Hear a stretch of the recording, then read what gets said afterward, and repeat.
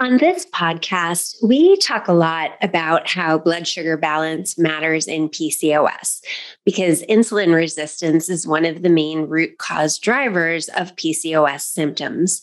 But does blood sugar balance matter for other hormones too? You bet it does. In this episode, we'll talk about the basics of carbohydrate metabolism, ways blood sugar affects other hormones, how to evaluate for blood sugar issues, and how to balance blood sugar with nutrition and lifestyle. Let's dive in. Buckle up for some biology.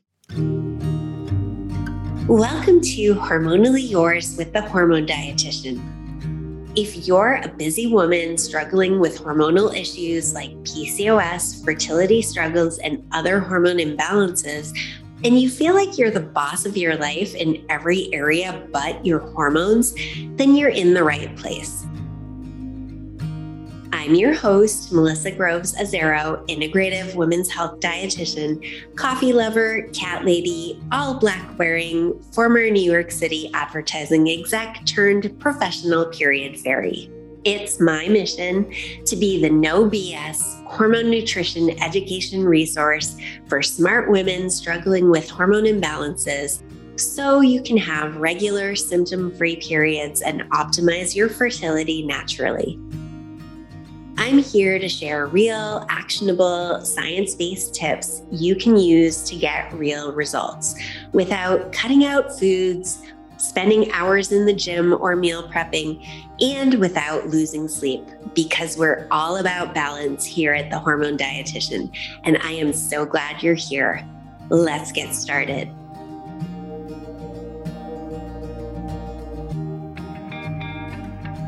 First of all, what is blood sugar? Blood sugar, or plasma glucose, is the amount of sugar in your bloodstream at any given time. When you eat a meal containing carbohydrates, any carbohydrates, they need to be broken down to their simplest forms in order to be absorbed by the body. This process starts in the mouth, where the enzyme salivary amylase starts to break down starches. But the bulk of carbohydrate digestion happens in the small intestines with the aid of the enzyme pancreatic amylase. The first step is to break larger polysaccharides like starch down into disaccharides like sucrose, lactose, and maltose. Although we also eat sucrose directly in the form of table sugar and lactose directly in dairy products, so those foods skip that first step of breakdown. These disaccharides continue to travel down through the small intestine where they reach the brush border enzymes that break disaccharides down into monosaccharides or simple sugars, glucose, fructose, and galactose. These molecules are now small enough to pass through the lining of the small intestine and directly into the bloodstream. Fructose absorption is actually a complicated process that we are not going to talk about in this episode, although it would probably be good for me to do a future episode on the connection between fructose and non-alcoholic fatty liver disease. But I don't want to get too off track here. Back to the glucose. So what happens next is, now that the glucose is in the bloodstream, is that our body can either transport that glucose into our cells to use for immediate fuel, or we can store any extra in the form of glycogen in our muscles and our liver. Once those two storage areas are full, any leftover glucose is converted to fat and stored on the body as, fat. And just FYI, I'm not going to quiz you on this or anything, but the liver can only store about 80 to 100 grams of glycogen at a time, and the muscles can store about 500 grams, although there's a range for muscle storage, which depends on how much muscle you have and how well it's trained to store that glycogen. So that's about 320 to 400 calories of energy stored in the liver and about 2,000 calories of energy in the muscles at any given time. Additionally, there are around 4 grams of glucose circulating in the blood at any given time. Factors that can affect glycogen storage and blood glucose levels include how many carbs you're eating, how long it's been since your last meal, and the intensity and duration of any recent physical activity. So let's get back to that blood sugar. So what happens when you eat carbs and glucose enters your bloodstream? Well, in response, your pancreas releases insulin. Insulin is like a little helper molecule that helps glucose get into the cells for energy. So anytime glucose goes up, insulin also goes up. They go hand in hand. Your cells recognize the insulin and let the glucose inside, where it undergoes a process called glycolysis, which is glucose breakdown, where glucose is broken down into smaller molecules called pyruvate. Then the pyruvate passes into the mitochondria. If you remember back to science class, mitochondria are the powerhouse of the cell, where it forms acetyl-CoA. Acetyl-CoA enters into the Krebs cycle, which I won't repeat here because it's far more information than you need, but just know that it's a sequence of reactions that results in the creation of ATP or cellular energy. And yes, all dietitians study the Krebs cycle multiple times during our education. And trust me, you really only want to be getting your nutrition advice from trained professionals who understand this process. Now the cell has energy to do its jobs, and your blood sugar levels have gone back to normal, and all is well with the world. Of course, this process doesn't happen smoothly with insulin resistance. With insulin resistance, your cells ignore insulin signals. The glucose stays in your bloodstream, and your pancreas makes even more insulin in response because your blood sugar levels are still high. In the meantime, your cells are literally starving for energy, and that's what leads to those killer carb and sugar cravings. So that's the basic gist of how carbohydrates become energy in the body. It's important to have a basic understanding of this process so you can see where we can optimize this process. So let's switch gears a bit and talk about how blood sugar affects hormones. First, I want to talk about the way that high blood sugar affects hormones. High glucose raises insulin levels. First, as we've just talked about, high glucose raises insulin levels. You may not think of it that way, but insulin is actually a hormone. Chronically high insulin over time increases the risk of developing obesity, type 2 diabetes, and cardiovascular disease, and may decrease health span and life expectancy. So let's talk about insulin and weight. Insulin is anabolic, or a growth promoting hormone. Insulin blocks the breakdown of fat, increases the production of fat, and tells the liver to make more glucose. Studies have shown that even modest increases in fasting insulin promote fat production and weight gain in the body. High insulin levels are also considered to be an early predictor of later metabolic dysfunction. High fasting insulin has been found to raise the risk for development of type 2 diabetes, non-alcoholic fatty liver disease, which can impact hormone metabolism and raise blood pressure. Next, high insulin raises testosterone levels. As we talk about in PCOS, insulin resistance is a major driver of high androgen levels. It does this in two ways. When insulin is high, it tells the ovaries to make more testosterone. High insulin also tells the liver to make less sex hormone binding globulin, which does exactly what it sounds like, and it gloms onto sex hormones in the bloodstream. With less sex hormone binding globulin, free levels of testosterone are higher. Free hormones are free to roam around the body, causing problems. High androgens can cause symptoms like oily skin and hair, acne, male pattern hair loss, and mood swings. So now let's switch gears and talk about the ways that low blood sugar affects hormones. Low glucose raises cortisol, then cortisol raises glucose and insulin. So, from an evolutionary standpoint, think about what would happen if our ancestors faced a threat. Let's just say they were minding their business, picking some berries, and suddenly a saber-toothed tiger appeared. There are two appropriate responses. They're going to fight that saber-toothed tiger or they're going to run for their life, AKA fight or flight. The adrenals release stress hormones in sequence that allow us to deal with this threat. First, epinephrine or adrenaline tells the liver to start making more glucose so more is available for the muscles to use. Their heart rate goes up. They start breathing faster. Every cell in their body is alive and tingling and ready to go. This is a good thing. We want to have that fuel we need to fight or run from a life-threatening event. So let's say that there wasn't actually a saber-toothed tiger there. Maybe they saw a rock that looked like a saber-toothed tiger. I don't know. At that point, they sigh a big relief. The threat is gone. Epinephrine levels drop, and they go back to peacefully picking berries. On the other hand, what happens if there was a saber-toothed tiger?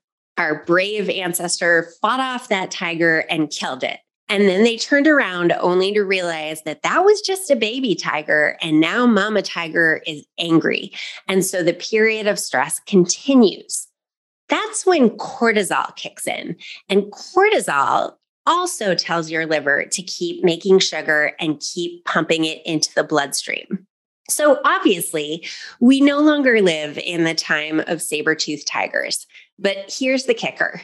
Your brain and your body do not know the difference between a saber-toothed tiger and, say, running late for work, or a looming deadline, or the cortisol spike you can get from social media. And that's a problem. When we're constantly in fight or flight mode over things that are not actually life-threatening, our livers are constantly making glucose and pumping it into our bloodstreams. I think most of us are familiar with psychological or mind-related stressors, but we tend to forget the physiological or body-related stressors. One of the biggest physiological stressors is low blood sugar. Low blood sugar can happen when we skip meals, like when we skip breakfast and just drink coffee instead. It can happen when we eat an unbalanced meal that's high in carbs or sugar that spikes our blood sugar, which then results in a crash into the low zone. Low blood sugar can happen if we exercise in a fasted state. Alcohol can cause low blood sugar. Diabetes medications can cause low blood sugar. Obviously, that's their purpose. Anyway, my point is that there are many causes of low blood sugar, but they all have the same result: a spike in cortisol, which triggers the production of blood sugar by the liver that gets released into the bloodstream to remedy the situation. Or low blood sugar triggers the pancreas to release glucagon, which is the opposite hormone of insulin, which taps into those glucose stores in our liver and muscles we talked about earlier. Our body likes to keep blood sugar within a tightly regulated range because our brains need that glucose for fuel. So if the brain starts to think that its fuel is running out, it's going to tell you to make more fast. Chronically high cortisol alone can lead to diabetes, high blood pressure, and other risks for heart disease and stroke. But high cortisol also affects hormones, in particular, thyroid hormones and progesterone. When cortisol goes up, thyroid hormones and progesterone go down. Low progesterone can make PMS and perimenopause worse, shorten the luteal phase, and result in estrogen-dominant symptoms like pre-period migraines, painful breasts, bloating, heavy bleeding, and cramps. So it's very important to work on lowering cortisol if it's chronically high. And one of the ways that we can do this is by keeping our blood sugar balanced. I also want to talk about the impact that some hormones can have on blood glucose. First of all, having appropriate amounts of estrogen keeps blood sugar regulated by protecting against insulin resistance. In the first half of your cycle, when estrogen is the dominant sex hormone, it helps optimize your insulin sensitivity. On the other hand, when estrogen is low, that increases insulin resistance. Normally, estrogen helps keep insulin resistance in check, but when estrogen is low, which happens unpredictably during the perimenopause years and then declines during menopause, insulin resistance starts to go up. That's part of the reason why type 2 diabetes in women tends to be diagnosed in the 40s and 50s. Not for nothing, but low estrogen also increases cortisol, which leads to that spike in blood sugar that we just talked about. In the second half of the cycle, progesterone moderately increases blood sugar and insulin resistance. Think about the reason why here. Progesterone, as in pro-pregnancy or pro-gestation. Pregnancy is naturally a slightly insulin resistant state because the body prioritizes the fuel you eat being diverted to the fetus first. If you are not pregnant, don't worry about the excess glucose at this time of the month, since progesterone also raises metabolism slightly. Your temperature goes up and you're burning more calories, which is why after ovulation, you may find yourself feeling hungrier than usual. Hey there. So before we get back to the rest of the episode, I just wanted to pop in real quick and tell you about a new workshop I've put together called PCOS Meal Prep Made Easy. If you're like most folks I hear from, you're confused and overwhelmed by all the conflicting info out there about what to actually eat with PCOS, and you may feel like you don't even know where to start.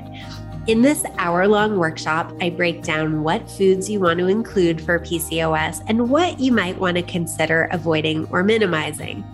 And I share my simple 3-step formula for planning meals with PCOS. The best part is it does not involve spending hours in the kitchen. Yes, you can absolutely incorporate this formula while cooking at home, but what's really great is that you can apply it no matter where you are. In a restaurant, getting takeout, at a family meal, or even while traveling. Head over to thehormonedietitian.com/easypcos, all one word, to sign up now. Signing up is your first step to finally understanding how to eat to manage PCOS. All right, cool. I'll see you there. Let's get back to the episode. That's all the connections between blood sugar and hormone imbalances, or at least all the major players. So now let's talk about how to know if you might have blood sugar imbalances. Symptoms of high blood sugar include thirst and frequent urination, unexplained weight loss, fatigue, and increased appetite. Other symptoms can include blurred vision, wounds or cuts that are slow to heal, and tingling or numbness in the hands and feet. Symptoms of low blood sugar include rapid heartbeat, shaking, sweating, anxiety, irritability, hanger, dizziness, and hunger.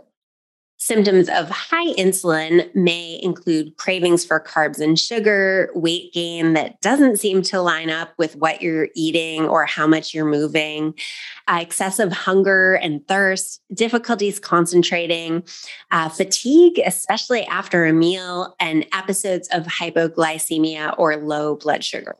There are tests you can have done to measure for blood sugar regulation and insulin resistance. A fasting plasma glucose tells us how much glucose is in your bloodstream after fasting, usually for a period of 10 to 12 hours. A normal level is between 70 and 99 milligrams per deciliter. However, this test is done at a single point in time, and I never put much stock into a single fasting glucose level because so much that we do can affect this number. For example, the meal you ate for dinner the night before, how well you slept the night before, when you last exercised, and whether you were stressed to the max as you were dashing to the lab for your test after not having breakfast. So, hemoglobin A1C is another test that gives us kind of a better idea of what your blood glucose looks like over time. What hemoglobin A1C measures is the amount of sugar stuck to your red blood cells. Since red blood cells only survive around 3 months, this test is a good proxy for the average amount of glucose in your blood over the last 3 months. Under 5.7 percent is normal. 5.7 to 6.4% may indicate pre-diabetes, and 6.5% and up may indicate diabetes.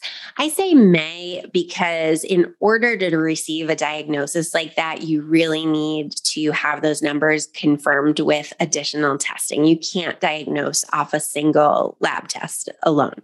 Fasting insulin can also be tested, and a calculation can be performed to determine your HOMA-IR score. The HOMA-IR can help you see where you fall on the spectrum of insulin resistance. You can actually Google HOMA-IR calculator, and if you have your fasting glucose and fasting insulin numbers, you can plug it into the equation to see what your HOMA-IR is. A more invasive test, but one that is recommended during pregnancy and for PCOS, is the 2-hour oral glucose tolerance test, where you are given a dose of glucose in a drink and then your blood sugar is tested at regular intervals. Finally, something that's becoming trendy in the wellness world is wearing a continuous glucose meter. So you can get to know your own blood sugar patterns in real time and see how different foods or different combinations of foods affect you personally. This is not something that would be covered by insurance unless you have diabetes. It can be pricey, and it may be more information than you need or want. That being said, I got to use one for myself for 10 days, and I really found the data fascinating, and got to kind of play with meals and snacks that I eat regularly to see how they're actually affecting my blood sugar. So now that we've covered the what, the why, and who might want to seek further evaluation for blood sugar issues, let's turn to the fun part, the how. Let's start with nutrition recommendations for balancing blood sugar. A little bit more background here. All macronutrients affect blood sugar and, as a result, insulin differently. Carbohydrates raise blood sugar and insulin. Carbohydrates is kind of a big general category, and there are different types of carbohydrates. Slow or complex carbs, like those found in fruits, vegetables, whole grains, and legumes, raise blood sugar slowly. These slow carbs contain fiber, which results in slowing the digestion and the absorption of carbs. On the other hand, simple carbs like refined grains, fruit juices, and added sugars that are found in sweets or sugar-sweetened beverages raise blood sugar very quickly. Protein raises blood sugar and insulin only slightly, and protein is digested more slowly compared with carbs, which slows down the digestive process of the carbs it is eaten with. Fat doesn't raise blood sugar or insulin at all, and fat slows the transit of digested food from the stomach to the intestines. So the blood sugar spike from any carbs eaten with fat happens more gradually than when eaten in an easy to digest meal. Plus, fat keeps us satiated and it tastes good.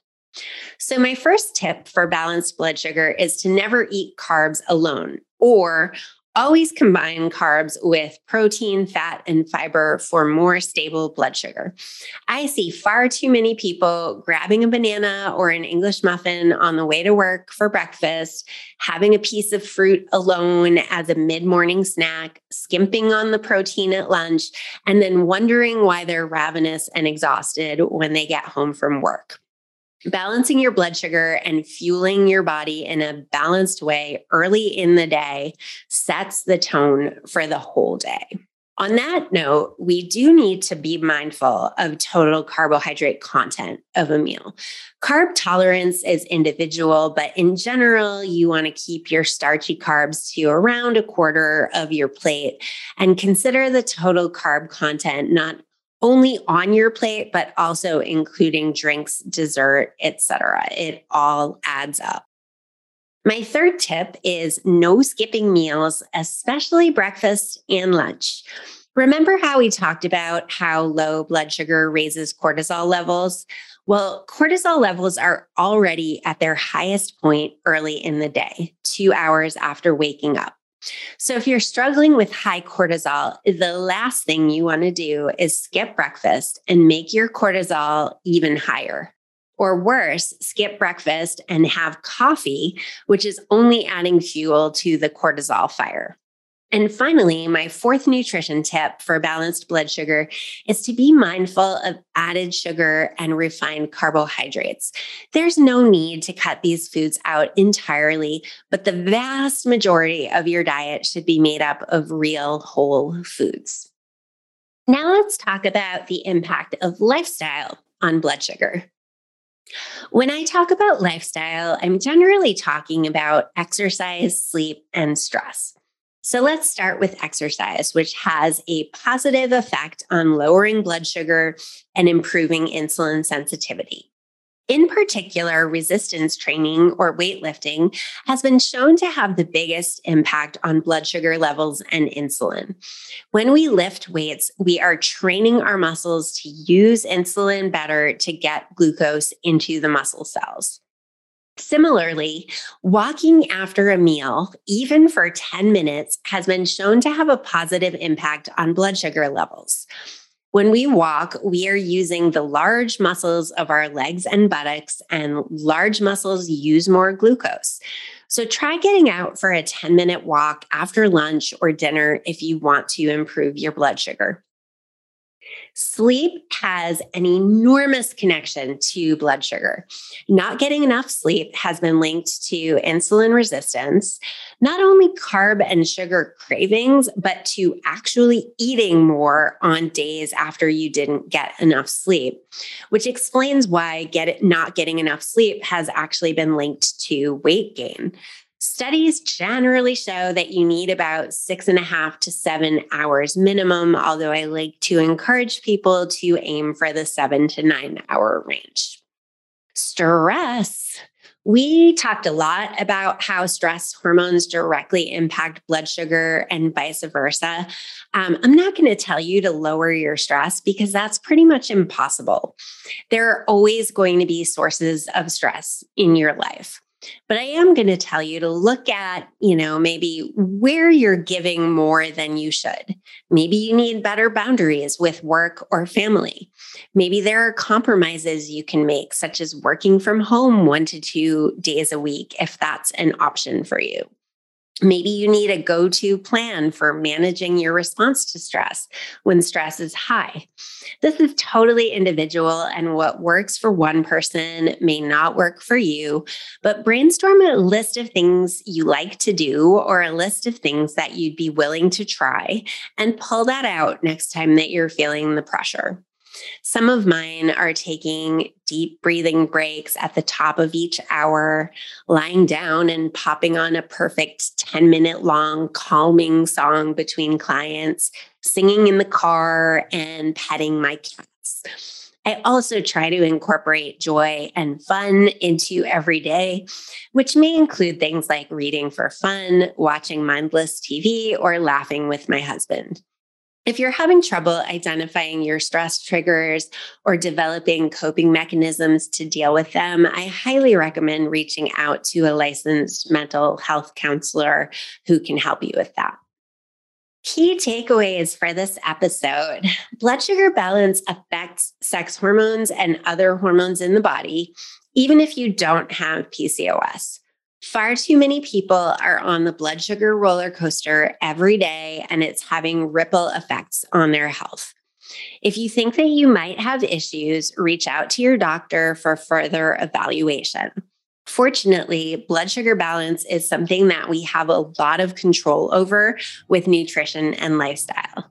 Thank you for joining me for this week's episode of Hormonally Yours with the Hormone Dietitian. See you next time. That's it for this week. Thank you for listening to this episode of Hormonally Yours with the Hormone Dietitian. If you enjoyed this episode, I'd really appreciate it if you could open up the podcast app you're probably using to listen to this episode right now and leave a quick rating or review. Your reviews help this podcast get seen by more women who could benefit from the information I share here. Stay tuned for our next episode, and in the meantime, stay balanced.